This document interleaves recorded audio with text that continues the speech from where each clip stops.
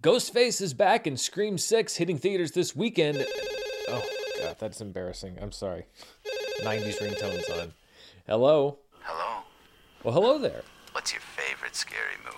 Oh, man, well, I mean, that is a tough question. I mean, if you're talking about cross-genre stuff, then maybe it's Shaun of the Dead, because I think it's like the perfect blend of horror and comedy. But if we're going for like the actual definition of like a horror movie, like a slasher movie, like the 70s and 80s and going into the 90s, then it would probably be Halloween. But if we're talking about everything, including like the more elevated horror stuff, then it's probably Hereditary, which, you know, some people say isn't a horror movie. And hello? Hello? What a nice man.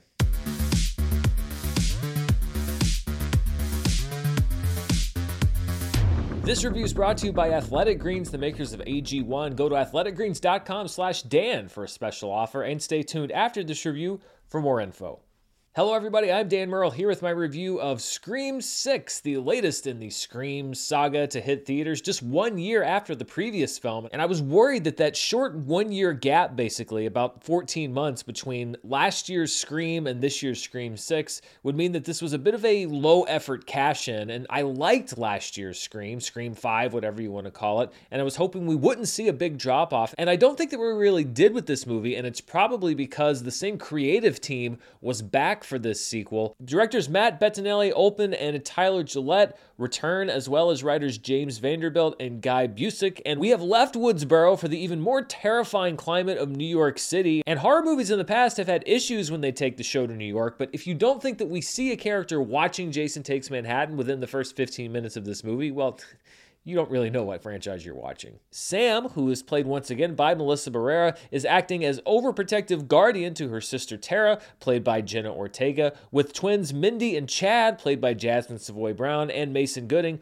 also relocating to the East Coast. And since this is a legacy franchise, we also get the return of Courtney Cox's Gale Weathers and Scream 4's very alive Kirby Reed, played once again by Hayden Panettiere. There's also a fresh crop of victims/potential killers, including new friends Devin Nakota, Josh Segarra, Jack Champion, and Liana Liberato. We also have Dermot Mulroney as a helpful NYPD detective, and Samara Weaving, Tony Revolori, and Henry Czerny in supporting roles. The cast, though, aren't the only people who have made the cross-country trip, because Ghostface is up to his old mischief once again, hacking and slashing his way across the Big Apple. But this time, as Jaws the Revenge first told us, it appears to be personal. And this Ghostface is indeed much more vicious and bloodthirsty than any previous iteration before. Not so much stabbing as brutalizing each victim, and it's a trend that's really carried over from the last movie. Because the self-aware streak runs very long in this franchise, we also get a new set of rules, not based on a sequel or a trilogy or a reboot or any of the stuff we've heard in the past, but an acknowledgement that we are now in a full-blown franchise. So it seems like there is no plan for this to be the last film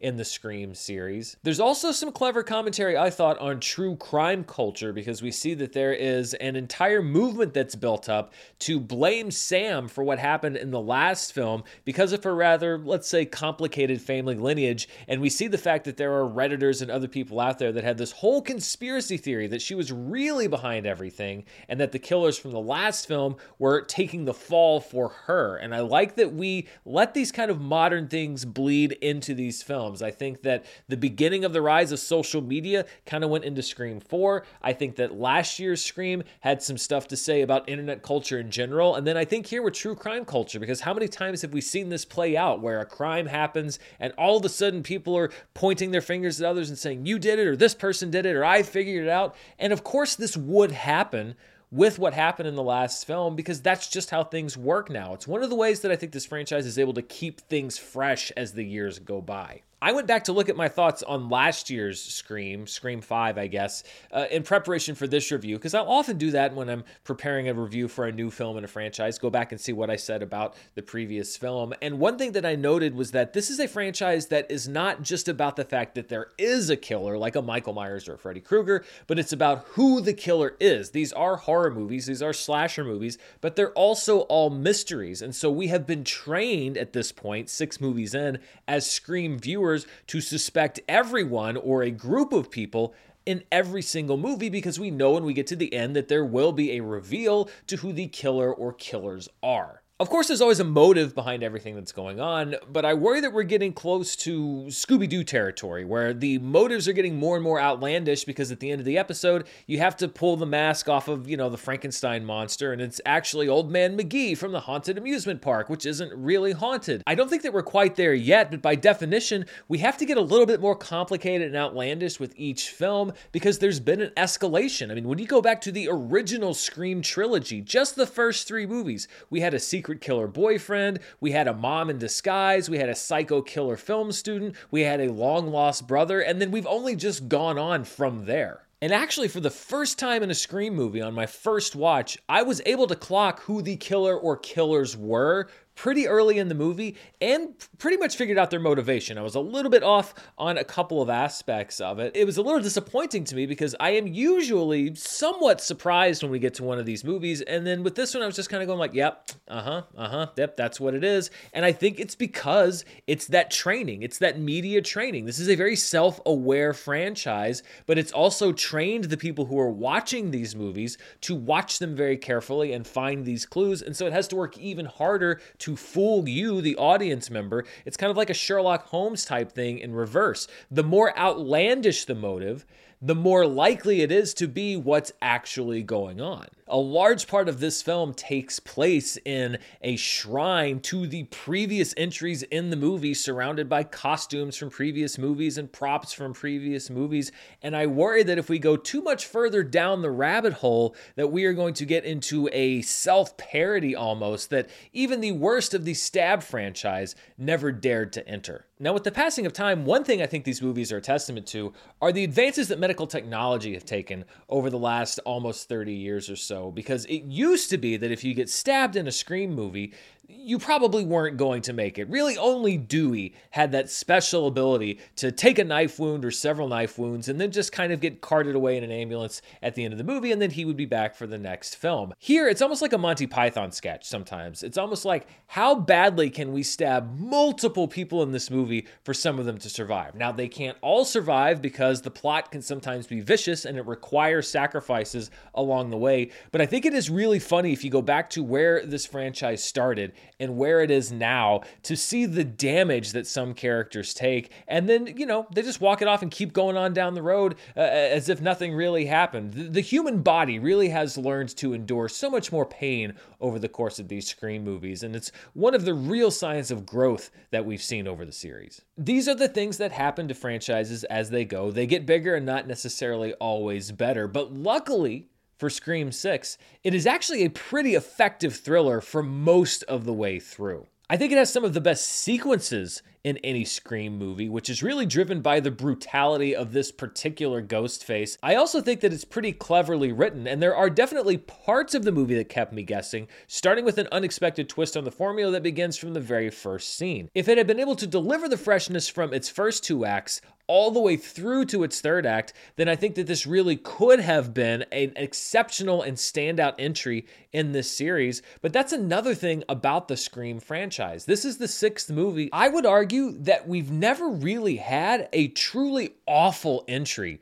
in this series. And you can't really say that for any horror franchise or almost any franchise that's out there. 6 movies in, there's usually at least one total clunker. Yes, there are some parts of the movies that are better. Some movies are better than others, and all of them tend to end with some kind of an overly talky expositional ending. But I also think that you can point to some really effective things in every single Scream movie. I think my least favorite of them, which is Scream 3, still isn't a terrible movie, and even movies that I thought were kind of when they came out, like Scream 4, have grown on me over time. And Scream 6 carries this trend on. Is it going to be one of my favorite horror movies or one of my favorite movies of the year? No, but I've certainly seen so much worse in the genre, and I think that it's really commendable that we have talent behind the camera that are actually working to deliver a truly interesting and good movie instead of just another entry in a horror franchise, like often happens with so many others. This is the first in the franchise without Neve Campbell as Sidney Prescott, and I do think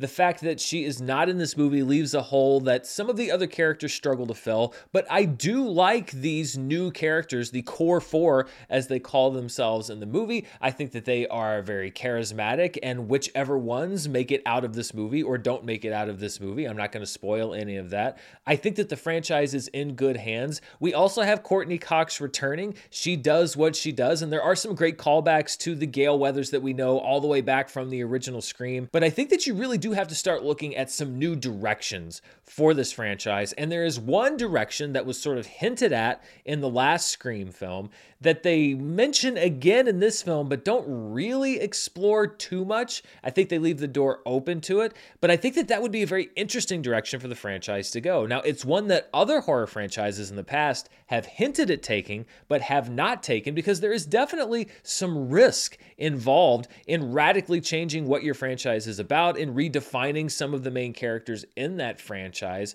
But I think when we also look at the Scream franchise and all of the history that it has, then it may be time to do the riskiest thing, something even riskier than breaking the rules of a sequel or a trilogy or a reboot or a requel or a franchise sequel or a franchise in general, and that's to start making your own rules as a complete reinvention. I doubt that this is going to be the last Scream film, but I am really hoping that the next one keeps the clever roots of this franchise intact, but decides to blaze its own trail and make its own kind of scary movie. Still, though, it is a recommendation for me on Scream 6. It's in theaters this weekend. Are you planning to go see it? Let me know down in the comments below. And before we go, I want to thank the sponsor for this review, Athletic Greens, the makers of AG1. I started taking AG1 because it was hard for me to get into the routine of taking daily supplements. That's something that a lot of people struggle with. But eating breakfast is something I do every day already. So I started including AG1 in my daily breakfast shake, and it makes me feel like I'm covering my nutritional bases right off the bat and starting my day right. The biggest thing it's helped me with is improved digestion and gut health, but it's also just good to know that I'm giving my body a lot of the things that it really needs. And AG1 was designed to help you live easier and better without having to make huge changes in your daily routine. It's just one scoop of powder mixed with water, or like I said, put into a shake once a day, which makes it easy to live your best life. Every scoop is packed with 75 vitamins, minerals, and whole food sourced ingredients, and it's delivered to me every month, which makes it super easy to maintain that daily habit. So if you're looking for an easier way to take supplements, Athletic Greens is giving you a free 1-year supply of vitamin D and 5 free travel packs with your first purchase. Just go to athleticgreens.com/Dan. That's athleticgreens.com/DAN to check it out. Thanks to AG1 for sponsoring this review, and thank you for watching. Also, be sure down below you can find the link to my Patreon, patreon.com/Dan Murrell. I'm going to be doing a watch-along for the Academy Awards on Sunday night with everyone over on Patreon. Membership starts at $2. You can just sign up for a month if you want and come watch the Oscars with me. But we had a great time doing it last year. We're going to be doing it again this year, and of course, I'll have my full recap of the Oscars later on, probably late Sunday night or early Monday morning. And later on, right here on the channel, I will have my review of the Adam Driver dinosaur action flick. Those are words I never really thought I'd string together. 65. So stay tuned for that very soon. So a busy week and weekend here on the channel. Thanks so much for spending part of your day with me. I'll be back very soon. Until then, stay safe, and I'll see you then. Bye.